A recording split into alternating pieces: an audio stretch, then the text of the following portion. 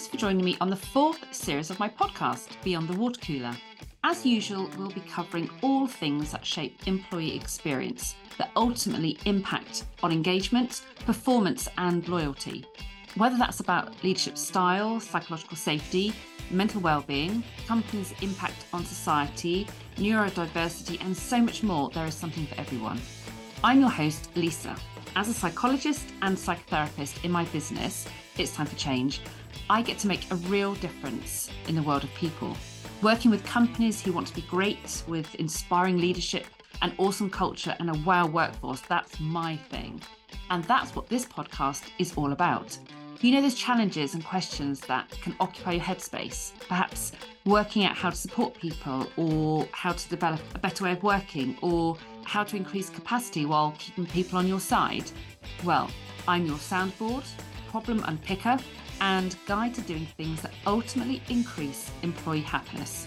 My mantra is simple: get people right, get business right. So let's dive in.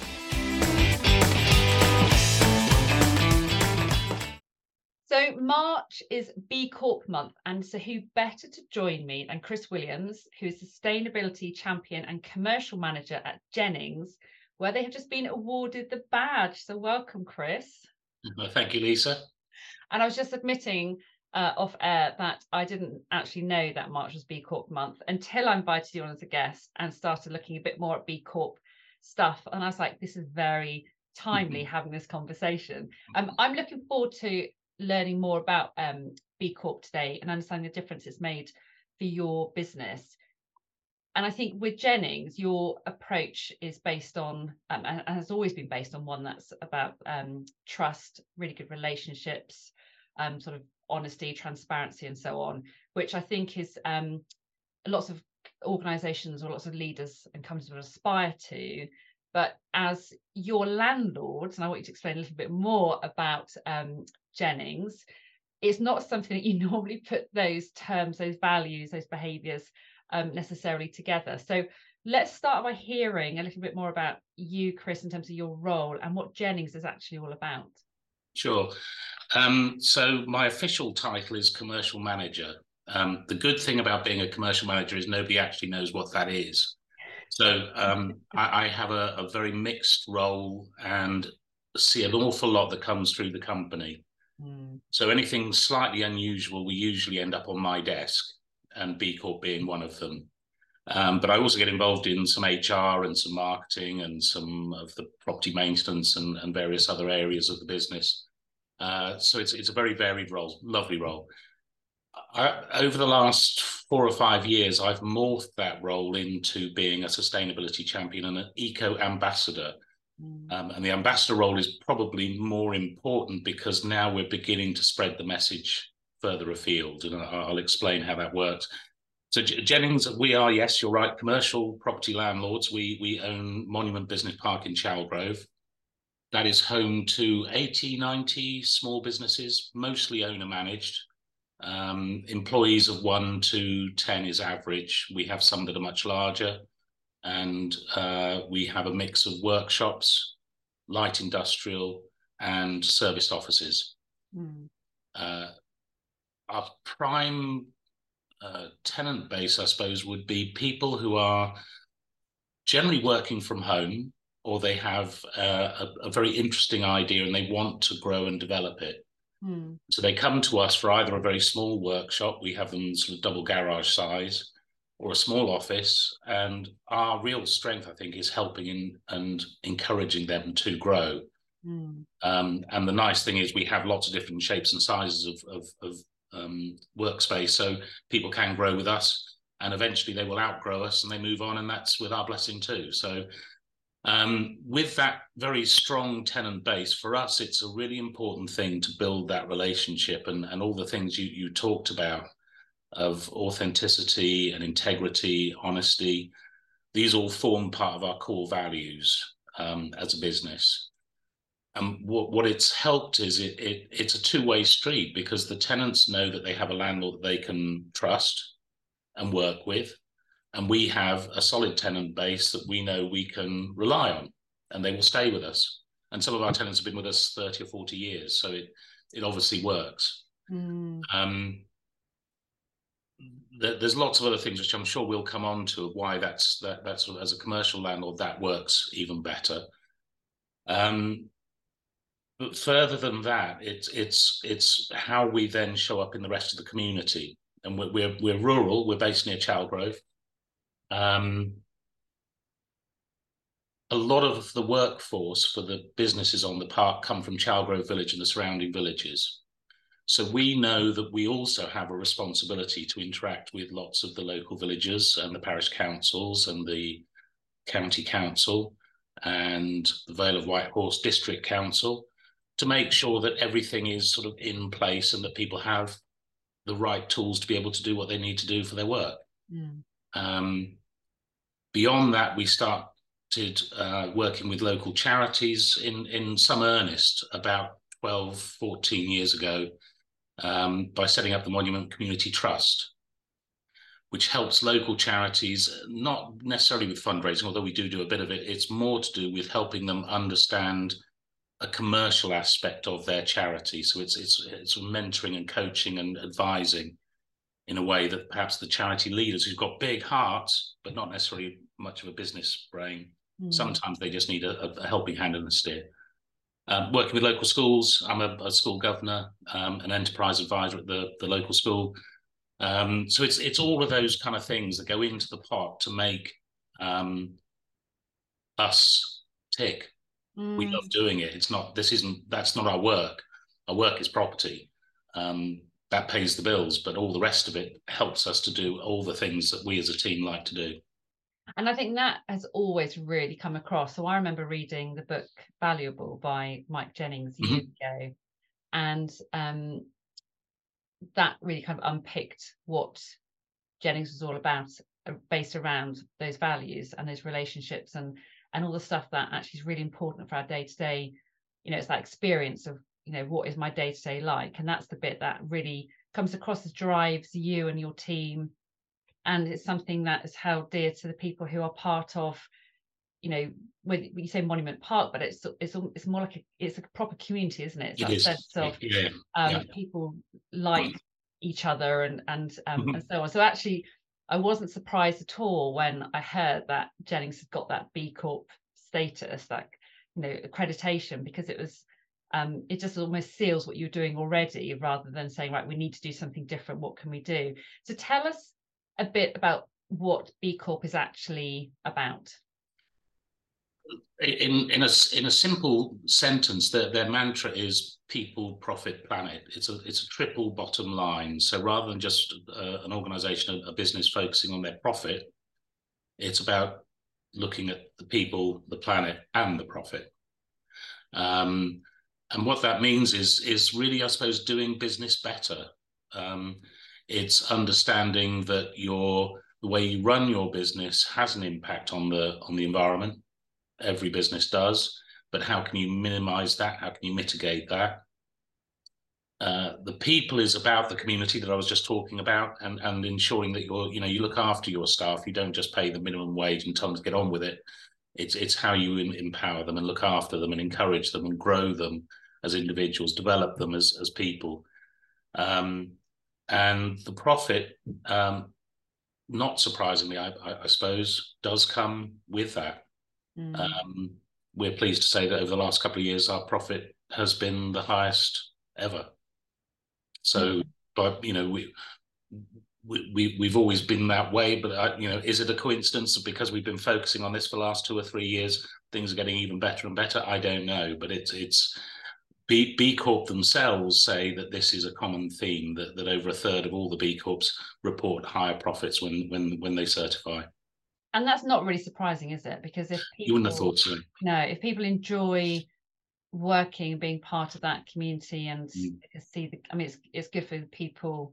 Well, it's good for people at all levels, whether you're actually working for Jennings or you're working, in one of your properties, or you're a client of one of those services, one of those businesses who knows the story. And I think people are much more invested in knowing the bigger picture now, aren't they, rather than just looking at lands on their desk.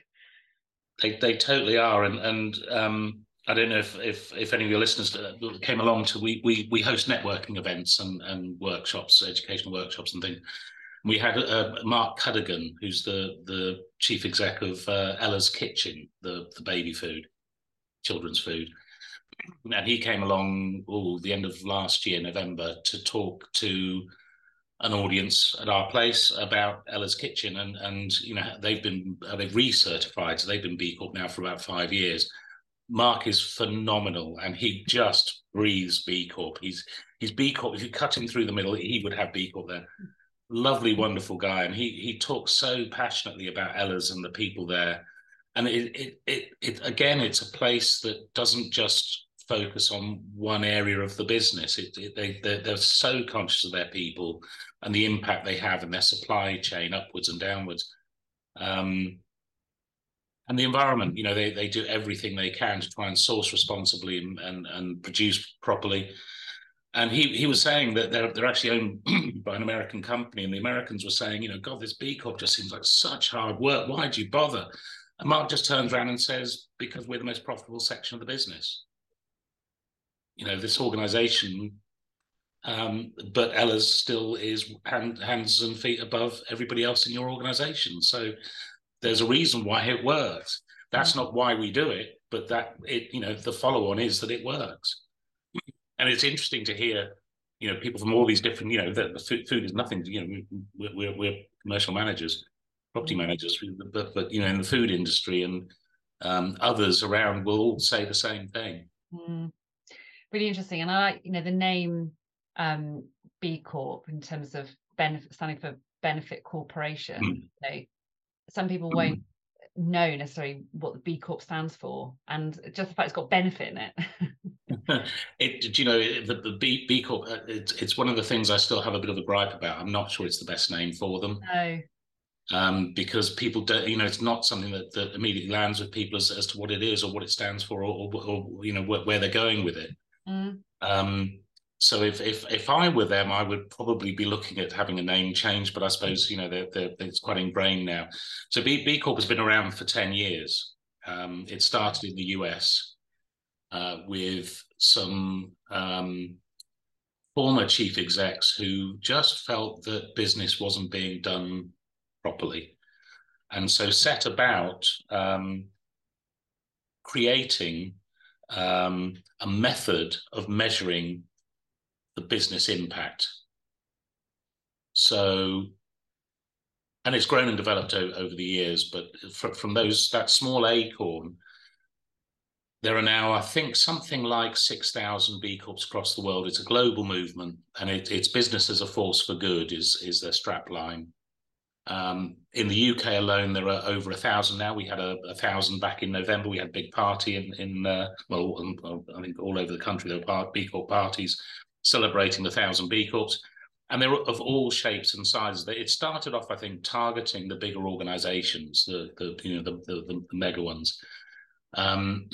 But they're now, I think, much more interested in the smaller ones, and people like Jennings and the 1 and 2 man. The highest scoring B Corp in the UK is You Underwear, who are based in Oxford Covered Market. And it's a lady called Sarah Jordan. I think she's got 1, maybe 2 staff. So it doesn't have to be a huge corporation that go for this. Although some do. The Guardian newspaper, Jamie Oliver's group are all B Corps.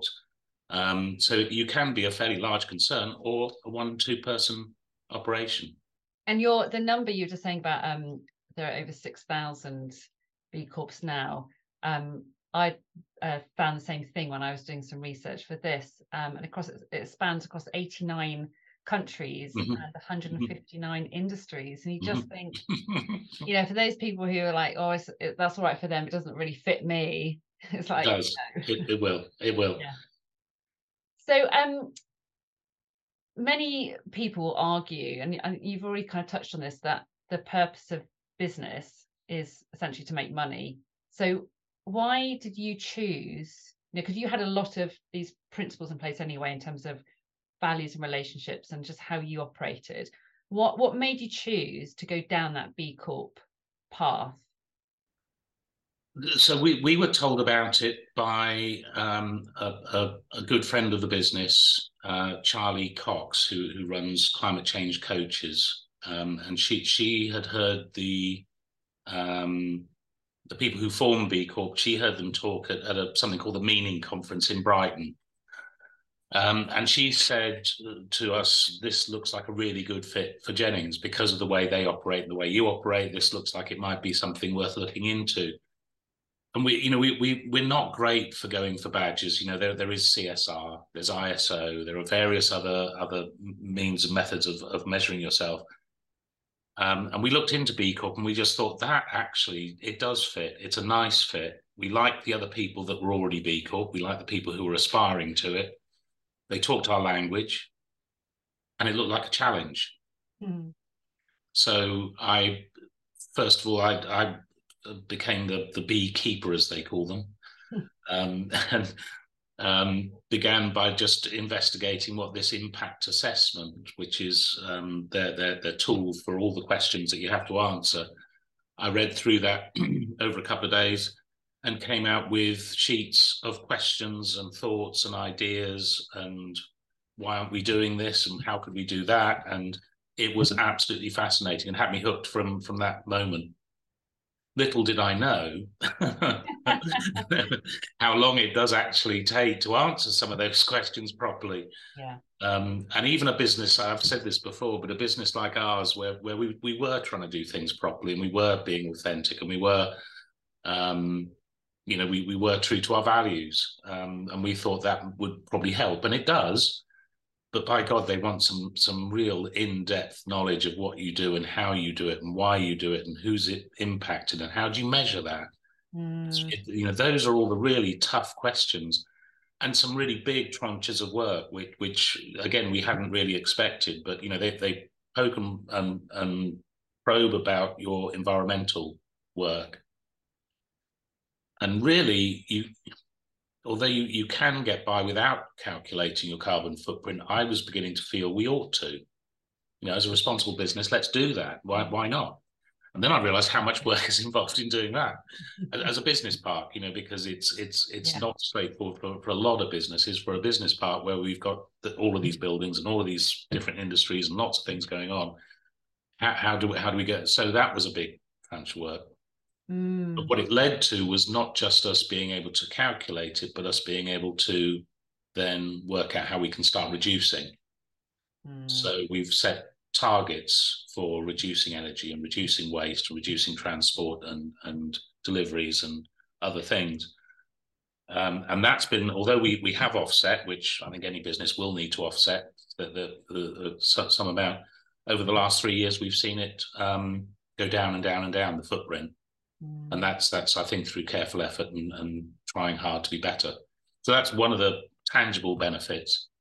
There's a real connection, isn't there? What you've just said, it made me think of a conversation I had with another guest recently, Nicola Weir, who's talking about ESG, and that the being much more aware of how your business operates in terms of its impact on the environment and looking at how to reduce that. And it can feel quite daunting when people are facing that sort of task. How do I get my head around it? But you just described that brilliantly in terms of you just some reading, you just thinking, you realize that actually it's something that fits in with your values, and you found a way to make that work in quite a tricky context. So it just goes to show that it is possible if people really want to engage with that. It's totally possible, and it's always harder when you've reached I wouldn't even say the summit, but when you're halfway up the hill, remember what it was like when you were at the bottom of the hill looking up and thinking, there's no way I can do that. And yes, I've been there and just thought this is such a mountain. And you start to research and read lots of different things, and it can be really off-putting, particularly if you go to the government websites. I mean, they're just dreadful. Yeah. Sorry if anybody from the government's listening, but do something about it, for God's sake. They're not engaging at all, are they? No, it puts you off completely. Totally. And it's too factual and it's too disciplined and it's too... And really what we want, and this is a big message that we're trying to impart, is what we really want is to make this simpler. Because if you've got people you want people to get engaged with this, it's got to be simpler for them. And, you know, I know this because we've got this tenant base of, you know, 80, 90 small businesses from all these different industries, you know, from everything from designing websites to cookie production to pizzas to 3D printing, you name it, we've got it. They haven't got time to wade through 1,000 pages of government codswallop to get the answers they need. I've been lucky and also sought out some really good people along the way who've helped tremendously. And without them, you know, we wouldn't have got there. So, you know, part of your toolkit is making sure you've got some other people that you can lean on and help, ask for help from. And maybe in a bit, when I actually ask you about some of the resources or some places to go that might be helpful, if any of those people you think might like to be named, or we could put their names in the show notes, then do. You might want to check with them first. But no, I throw these names out liberally, whether they like it or not. Is being consistent that you talked about is values. What do you think, for you, Chris, what is a values-based culture? And, you know, how are those values kind of applied in the real world? When we're thinking about sort of values-based culture, what does that actually mean? What does that look like at Jennings? It's a good question, because I think values are a different set of values will probably be applicable to each organization. And I think it's partly to do with the business owner and how they feel, or what they feel the values should be. But I think even more important than that, I think it's their team, and asking their team what they think the values should be, because the team are the ones who are really going to make this work. And a business owner who comes in, and it's very tempting to say, this is what we now believe. But if it doesn't resonate with the team, it ain't going to happen. So I think the first step is probably, I'm conscious, Lisa, that this is ground that you've covered in other podcasts, but, you know, getting a values-based culture is about asking your team what is important to them. Not necessarily going with everything that they suggest, but I think coming up with perhaps 3, 4, 5 values that resonate with everybody, or as many of the team as you can. And once you've got that, I think that then becomes your bedrock. And this is the bedrock for the company. This is something that Jennings did, I think, 15 years ago. So, and again, for a commercial property landlord 15 years ago, this was quite unusual. And Mike talks about this in his book, you know, that it was quite unusual, and it's quite frightening, you know, for people to do this, stand up and say, actually, we're not just about counting the pennies. We're not Rackman landlords banging on desks, demanding rent and hire this and hire that. So we come up with a set of values, and actually, and this is another thing that will happen, is that you will find people who resonate with those values, people who appreciate your values will stay. Ones who don't get it will go. And we found that with, it's no bad thing. We found it with some of the staff in the team. We found it with some of our suppliers. We definitely found it with some of the tenants. But the ones who stayed and got it because they are the same. You know, they feel isn't that great when you have the courage to say, this is who we are, this is what we believe in, this is what's important, and if it doesn't fit for you, then that's fine. We're not trying to be everything to everyone. And so what now we do is we recruit. We don't have a big turnover of staff, you know, again because people like working somewhere where they have, you know, feel they can be themselves. But we don't recruit because people have property knowledge or property qualifications. We recruit because we think they're good people, and they can, you know, they can relate to other people. You can teach people property stuff. I mean, that's, you know, you get out of a book or out of a website. What's really important is how they interact, and very much the same with tenants. You tend to find that, you know, that if we have a unit and people are being shown around, if they just are scratching their head saying, who are these bloody people? These don't sound like landlords to me, then fine, go somewhere else. You know, you're only going to stand out if you do stay, if you do come. But beyond that, I think what it's done is it then empowers everybody within the team to feel they can operate as themselves and make decisions. And they don't have to be micromanaged. They don't really need to be managed much at all, because, yes, they'll make mistakes. Mistakes are learning ground, aren't they? But they have the decision making to be able to go and buy if they need to, or to have a conversation with someone, a difficult conversation if they need to. And if they're not confident, they'll ask advice. But, we encourage people to just go out and be yourself, be honest to yourself, be true to yourself. And, there's nothing really you can do wrong, because if you've tried and you've done it along the lines of our values, that's fine. If people, which, does happen, of course, if people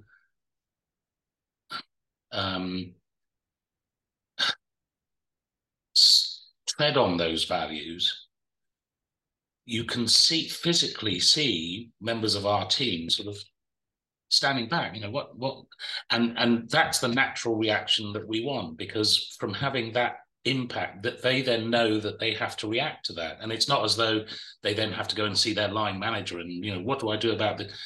React to it how you want to. Take ownership of it. Yeah. Take ownership of it. And again, I think, what more could someone working for a company want than being themselves, feeling they've got the decisions to make themselves, that they're autonomous, they can do whatever they need to do to make their job better. And if they want to have more training, or they want to have more coaching, or they want to, that's all fine too. And if they don't, that's fine. There's nothing that you've said that would make someone go, oh, that's not really for me.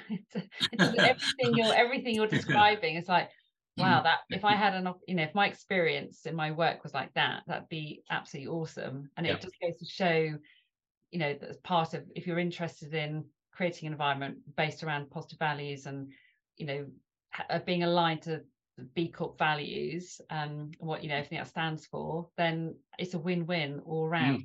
So I'm picturing you sitting at your desk with a mountain of reading and very long to-do list. Tell us, kind of just outline for us what the process is. So for people who are thinking, actually, this all sounds really good, what is the process for becoming sort of certified with the B Corp, as a B Corp organisation? Okay, so the step number one is, go to the B Lab UK website, and from there you can then download the Business Impact Assessment, BIA. And it's free. I think you register your email, and you then download it. It will start by asking a few details about your sector and your industry and the number of employees, so that they can sort of gate you into the right area for the questions that then come. Lots of the questions are gated, so you answer yes to one, and lots more of those similar questions will come, no, and you'll go off into a different direction.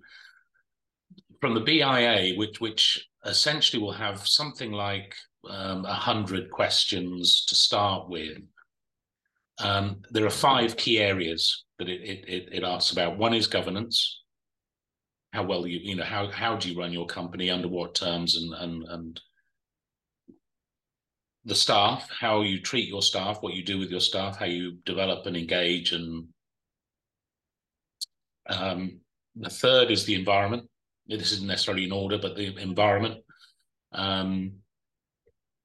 Customers, which is your clients, customers, but also your supply chain, people that you're buying from, and the community is the 5th one.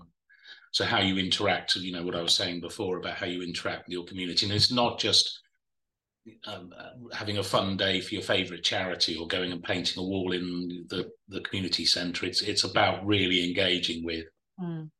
So they ask questions about how do you do it, how many hours do you spend doing it, and I suppose the difficulty then comes is then asking, how do you quantify it, and how do you measure it, and how do you measure your impact? And anybody who's been asked how do you measure your impact, it's a really tough question. They will ask this around a whole range of different things that you do. So I know that smaller businesses, the 1 and 2 person businesses, and certainly if they've embedded this sort of culture from the very start of the formation of the business, they find this much easier, and they can zip through these questions pretty well and come out with a decent score. The minimum score you need is 80 points. That's the golden ticket. Most companies, when they first start, will get about 50. And I think Jennings, when we first started, we ended with about 75. Mm. So we knew we had some more work to do. And things like the carbon footprint, yes, it gets you more points, but I wanted to know what our carbon footprint was. Mm. They ask, this thing about staff and employees.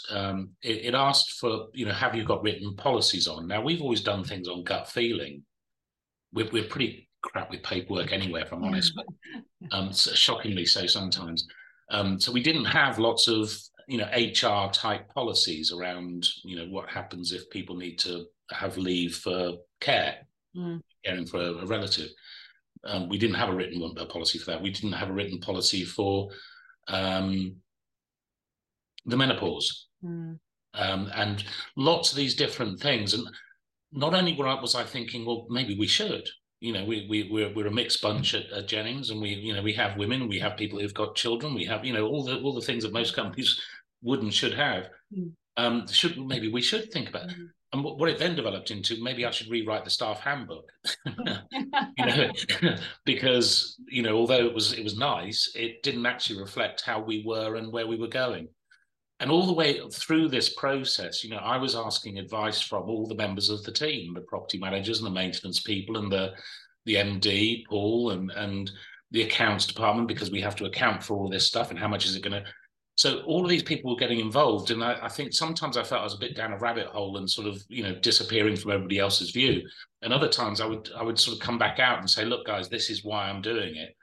And I think people then began to get engaged with it. When you explain what the reason for it is, it's not just me disappearing behind a mound of paperwork, which you're absolutely right, did happen. But it's also about getting other people in the team engaged and understanding what journey we're on. And I ended up doing a PowerPoint presentation for them, which was really nervous. And the most nervous I've ever been was doing a PowerPoint to my team to say, this is where we're going. Because, and I said, the reason I'm so nervous doing it for you guys is because it's really important I get this right. Because if you don't get it, if you don't believe it, if you don't not on board, I'm wasting my time. We're wasting our time doing this. And I've got to say, luckily, the feedback afterwards was brilliant. Just suddenly it was like for some it was a light bulb moment. Others had seen it, right from the start and understood more. But for some it was like, oh yeah, now I get it. So we're doing this anyway, but now we've got to do this and do that and do the other and tread this path. Yes, that's what we're doing. It really it's great because it makes you stop and look at what you're doing. And actually conversation. I've had another guest, Carla. I don't know if it was Carla or Gemma. There's a theme that keeps coming up was around creating space. Just to say, right, this is where we're at. And actually, why do we do things the way we do them? And are the way we do things and the processes and systems we have in place, are they still fit for purpose? Do they still serve us as well as we want them to? And I guess it's useful to hear that just going through this process just helps people reevaluate what they do and how they do it, because it's so easy, isn't it, just to think, well, yeah, we've got the staff handbook, tick that one off, or lots of people will say, well, we have got policies, but it's actually, when were they last reviewed and how were they reviewed and who were they reviewed with? It's all that stuff that we really need to just going back to the basics rather than just keep adding and adding and adding layers of complexity.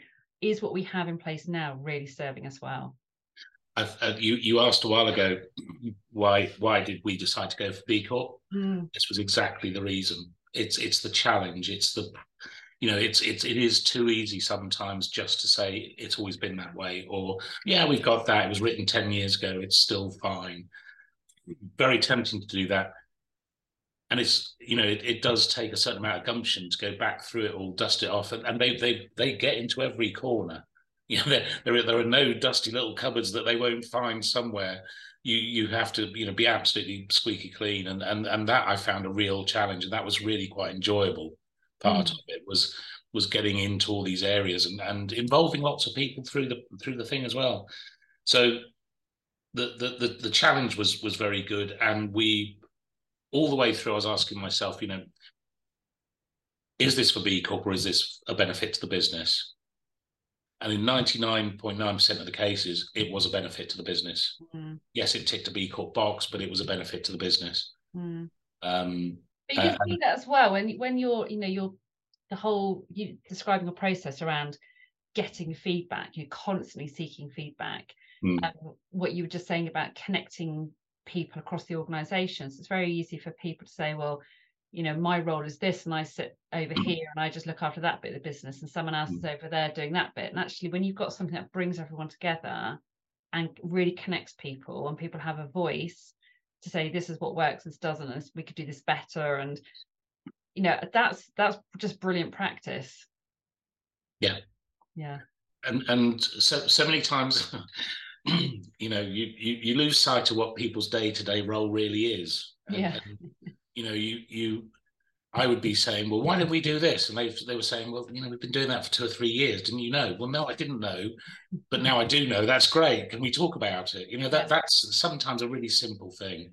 And there'll be a lot of that going on in a lot of businesses. Sure. And the bigger the business, the more it'll happen, I'm sure.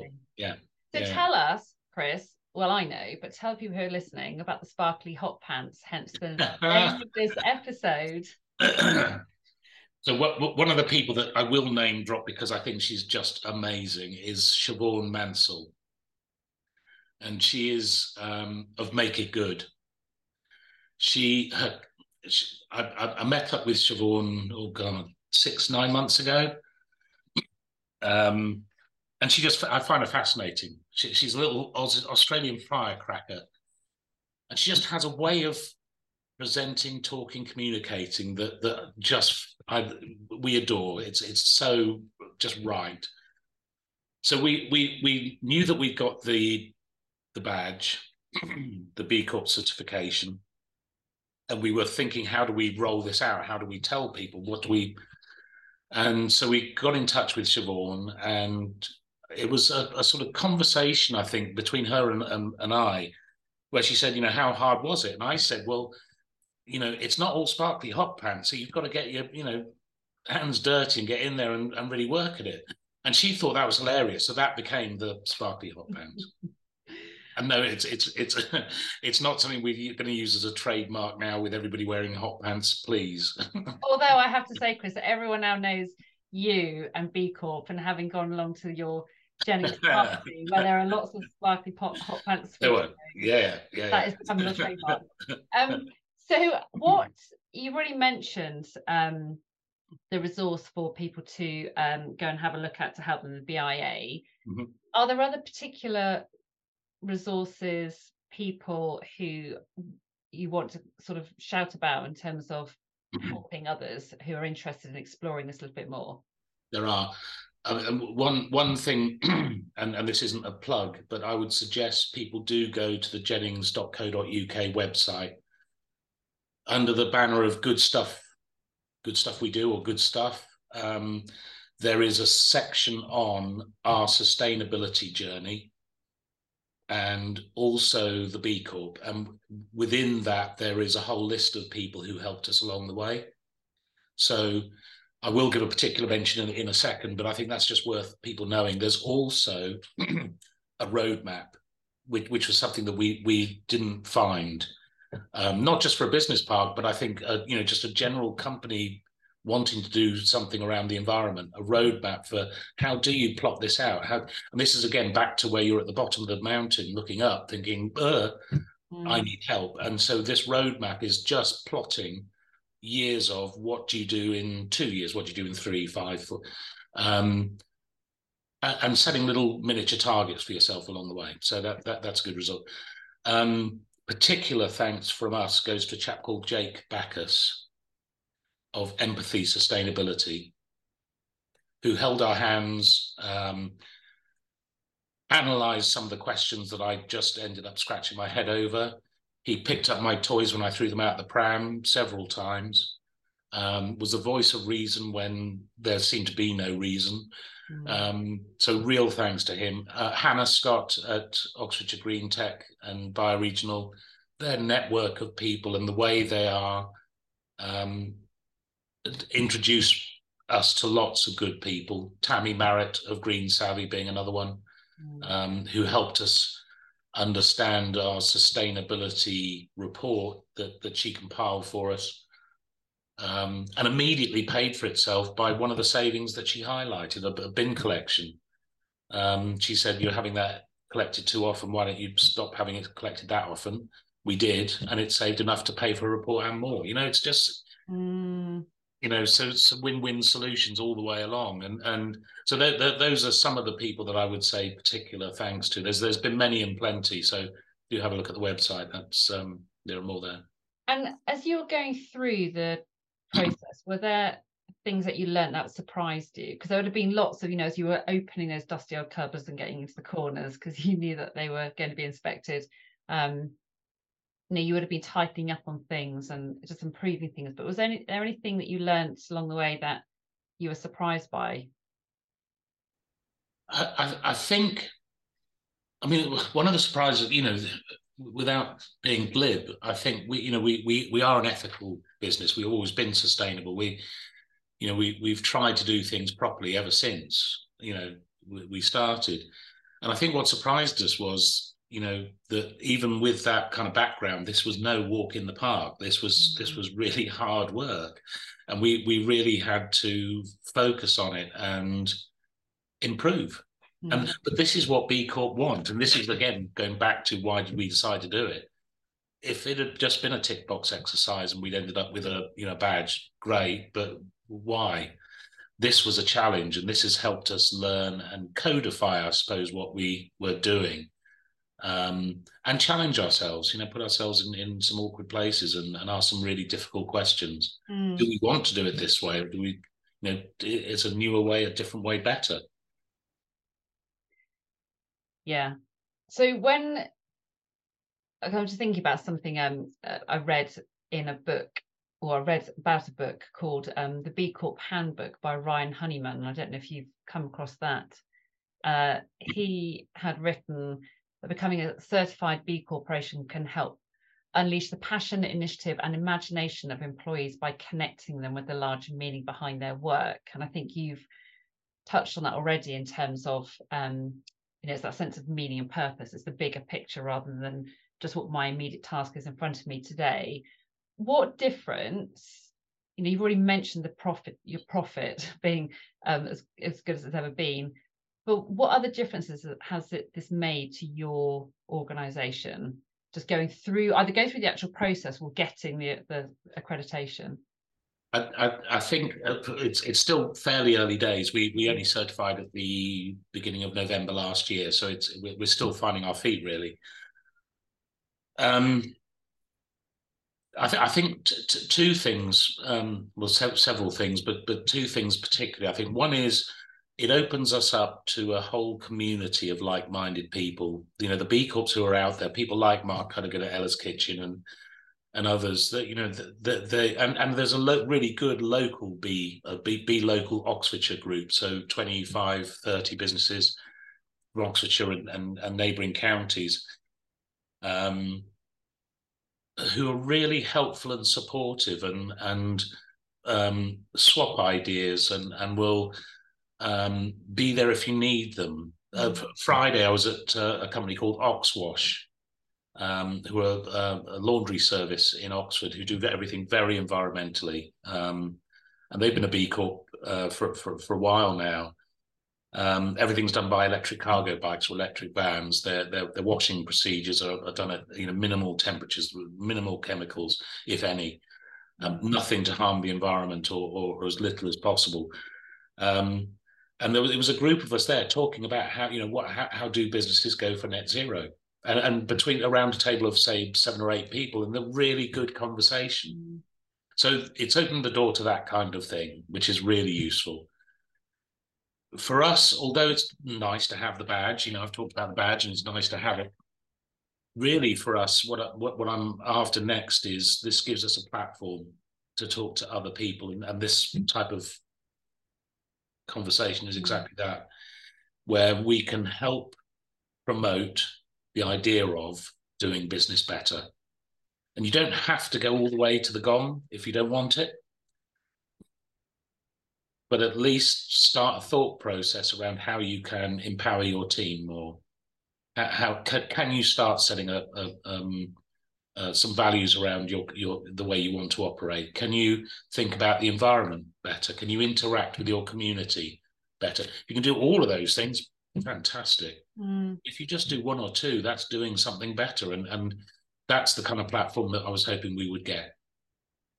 And I think, listen to everything you're describing, and also with everything that I've read around B Corp, it's almost like why would people not do it, apart from obviously the work involved. Something I read from Walden University about the benefits of becoming a B Corp were things, and you've touched on some of these already, but having more control as a business. So because your investors know that your goals are much bigger than just profit, you have more freedom to focus on what is important in terms of what's most meaningful to you as an organization.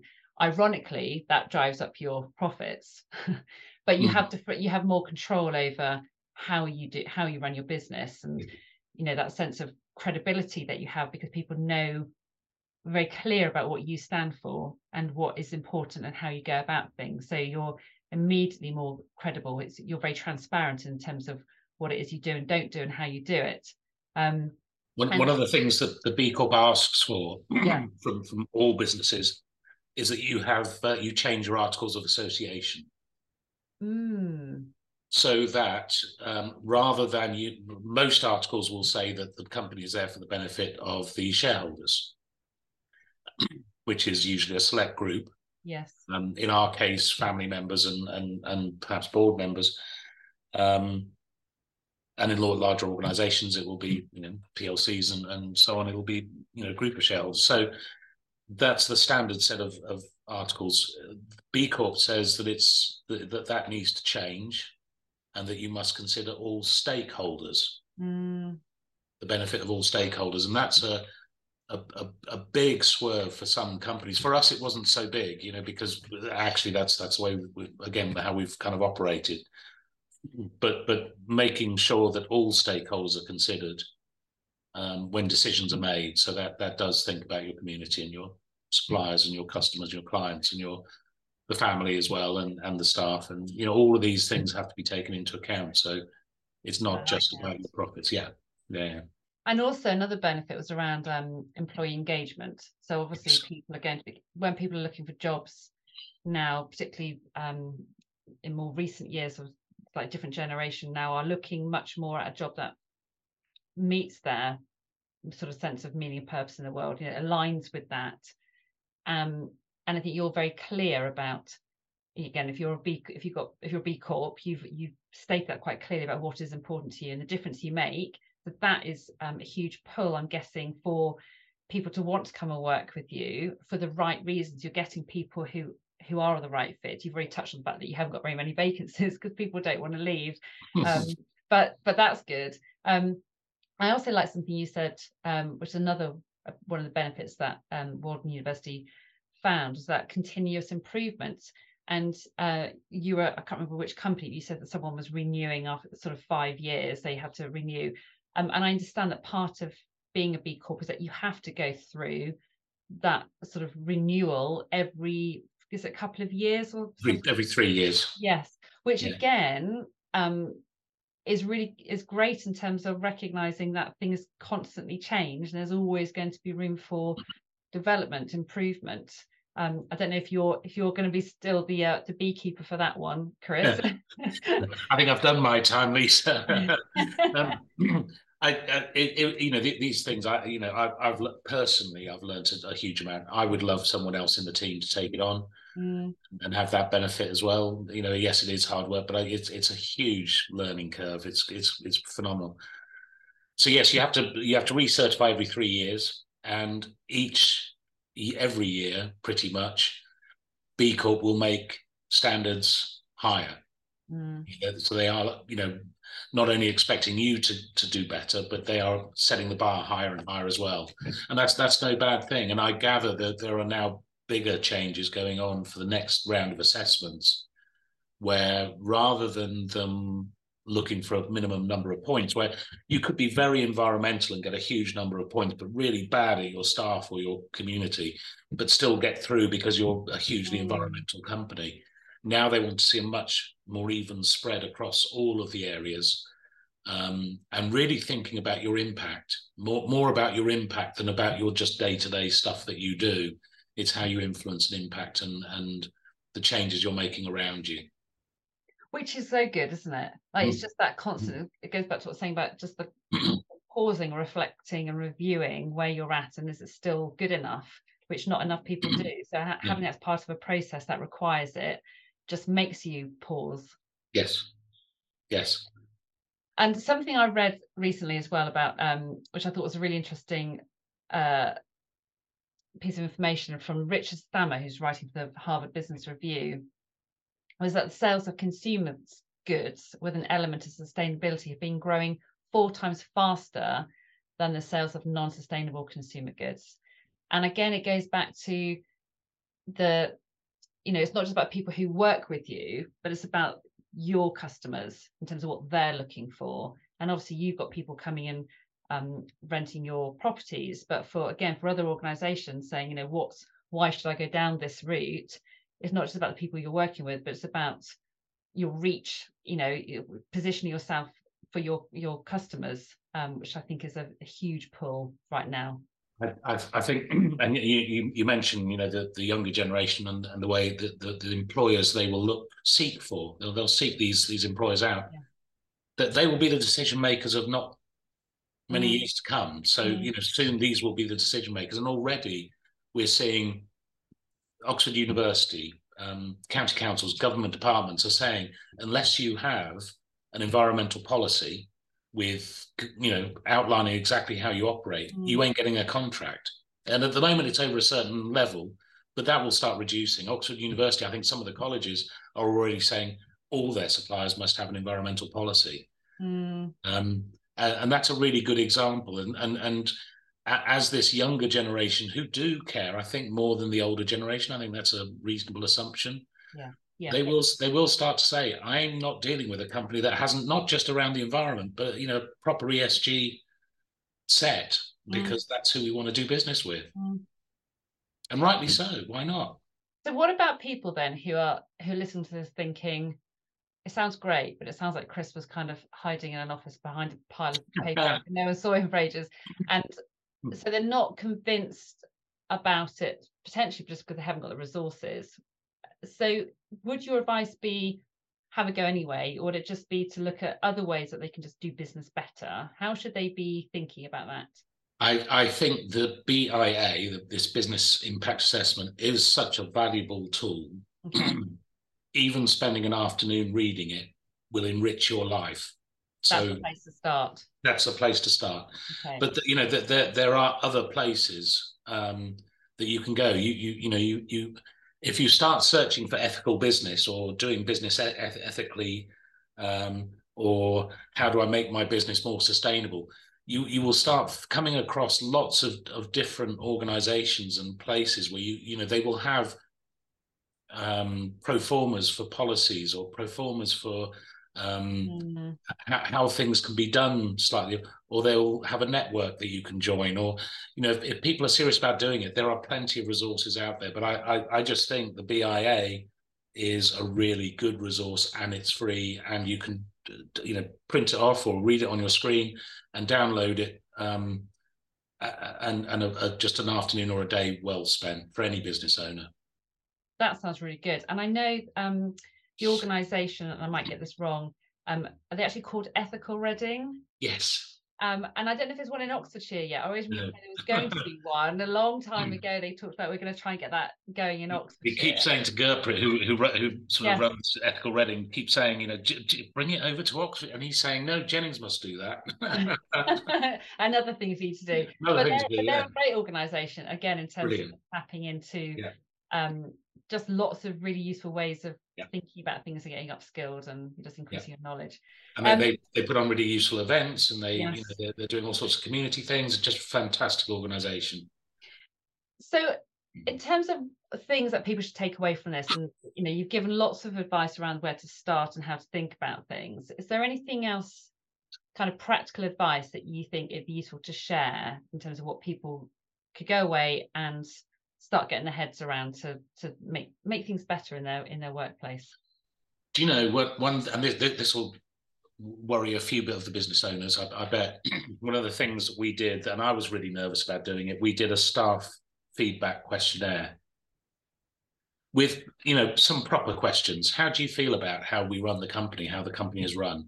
How do you feel about the hours that you do? How do you feel it? And with a scale of 1 to 5, and make it as hard or as easy as you like. But you can find performers online for these, and you can pick your questions.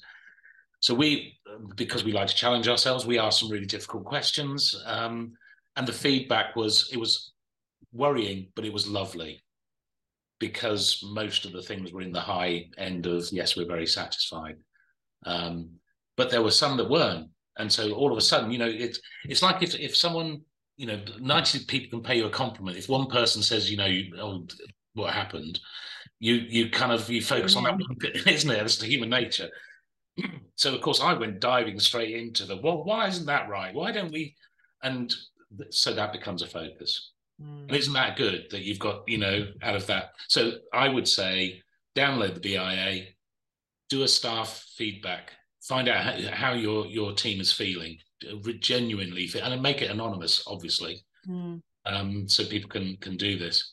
And the third thing is, I think, make the time and space. And sometimes I think that means bringing someone in, someone like yourself, Lisa. I think, not everyone has the capacity or the ability to handle these kind of things as well as they want to. So bringing someone in, it makes the team sit up and listen, I think. And also just how you ask the questions. So there's having the confidence to ask the questions, such as those you're asking in your questionnaire. And a lot of people avoid that because they just don't really want to know what's going on under the surface. It can be a problem, but I feel like if I don't know about it, it's fine. Yeah. But also people say, well, I've asked that. And you hear the language they've used, and of course no one's going to say anything.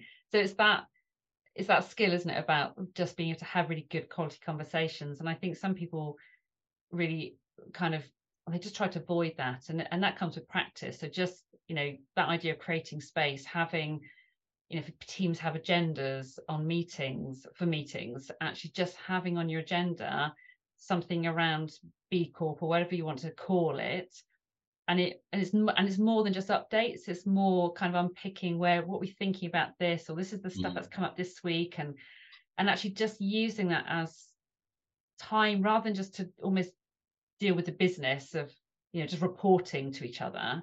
Actually getting underneath the surface of what do we really feel about that, and how could that be better, and why is that like that, and having the kind of conversations that you were saying you were having recently with other people from other B Corps about how can we make a difference in the future.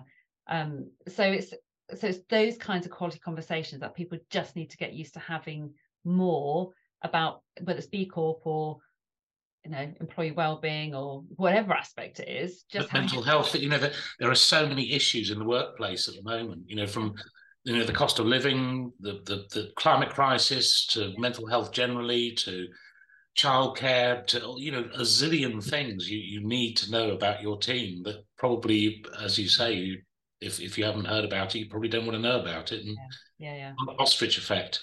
Yeah, very much. So Chris, before I say goodbye to you, Carla Maurices, who's a recent guest on this podcast, has provided a blind question for you. Is there a skill you've always wanted to master?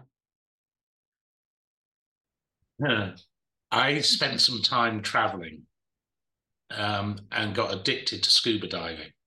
Oh, wow. And I got to the point where I wanted to become a dive master.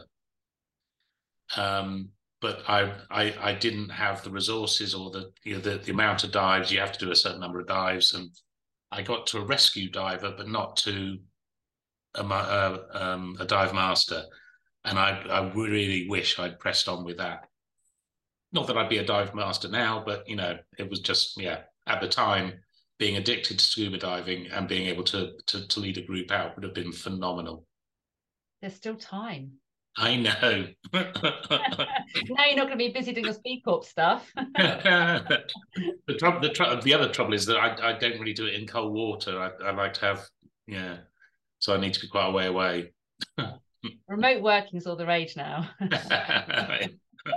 Chris, thank you so much for your time today, because I think you have explained brilliantly what B Corp is actually about. Thank you. As well as how to think about engaging with that process and the benefits that it brings. And I think people, you hear this term banded around. I'm not sure that how many people really know what it actually means, what it's all about. So I think you've really hit the nail on the head. And when people understand the why, is kind of like, actually, I get it now, and I get the difference it can make, and actually your practical advice around where to start, and just looking at the BIA and thinking about its questions and having the conversations is like so much of the advice that many of my guests offer, which is just start small, just start really simple, find a particular resource, just have that as a talking point with your colleagues, and just see where the conversation goes. It's really important that people don't feel they have to go all the way to be certified. Yeah, they can just find an area that they feel most comfortable with and work on that to start with. Why not? Yeah. Thank you. Thank you, Lisa. Been a pleasure. Been brilliant, and I look forward to hopefully we'll have like an annual update or something. Maybe when you go through your next round of proving that you're still improving. Oh, well, is this a good chance to plug my series of events? Yes, do. Oh, okay. Well, I shouldn't actually have said that, because we're still in the process of sort of planning them. However, I do have dates on the 27th of April, 9:30 to 11, and we have a What is B Corp event, and this is at Monument Park. It's in our training room at Hampden House. Some guest speakers and a sort of round table and some Q&As and some really interesting conversations going about what is very much like we've just had now. Brilliant. Second then is on the 8th of June, and that's about how do I go for net zero, 7 steps to net zero. And we've got Dr. Sarah LaRue from Oxford Brookes coming for that, and Hannah Scott. And then at the tail end of September, it's how do we communicate our message? Because a lot of this is about how we talk about it. Brilliant. So keep an eye out and go to the website. And that was a really bad plug, isn't it? It was a really good plug, and I did ask you to make sure you did plug it. So I'm glad you have, and I will. I almost forgot. We'll put links to all the stuff in the show notes as well, so you can go and find out. And I'm trying to remember information. So that'll all be there. So that'll be those opportunities. I think will be great for people to kind of just hear some of these messages again and help digest it, and also to ask questions and just to be part of a bigger discussion around it. See who else is out there doing it. Exactly. Chris, thank you very much. Thank you, Lisa.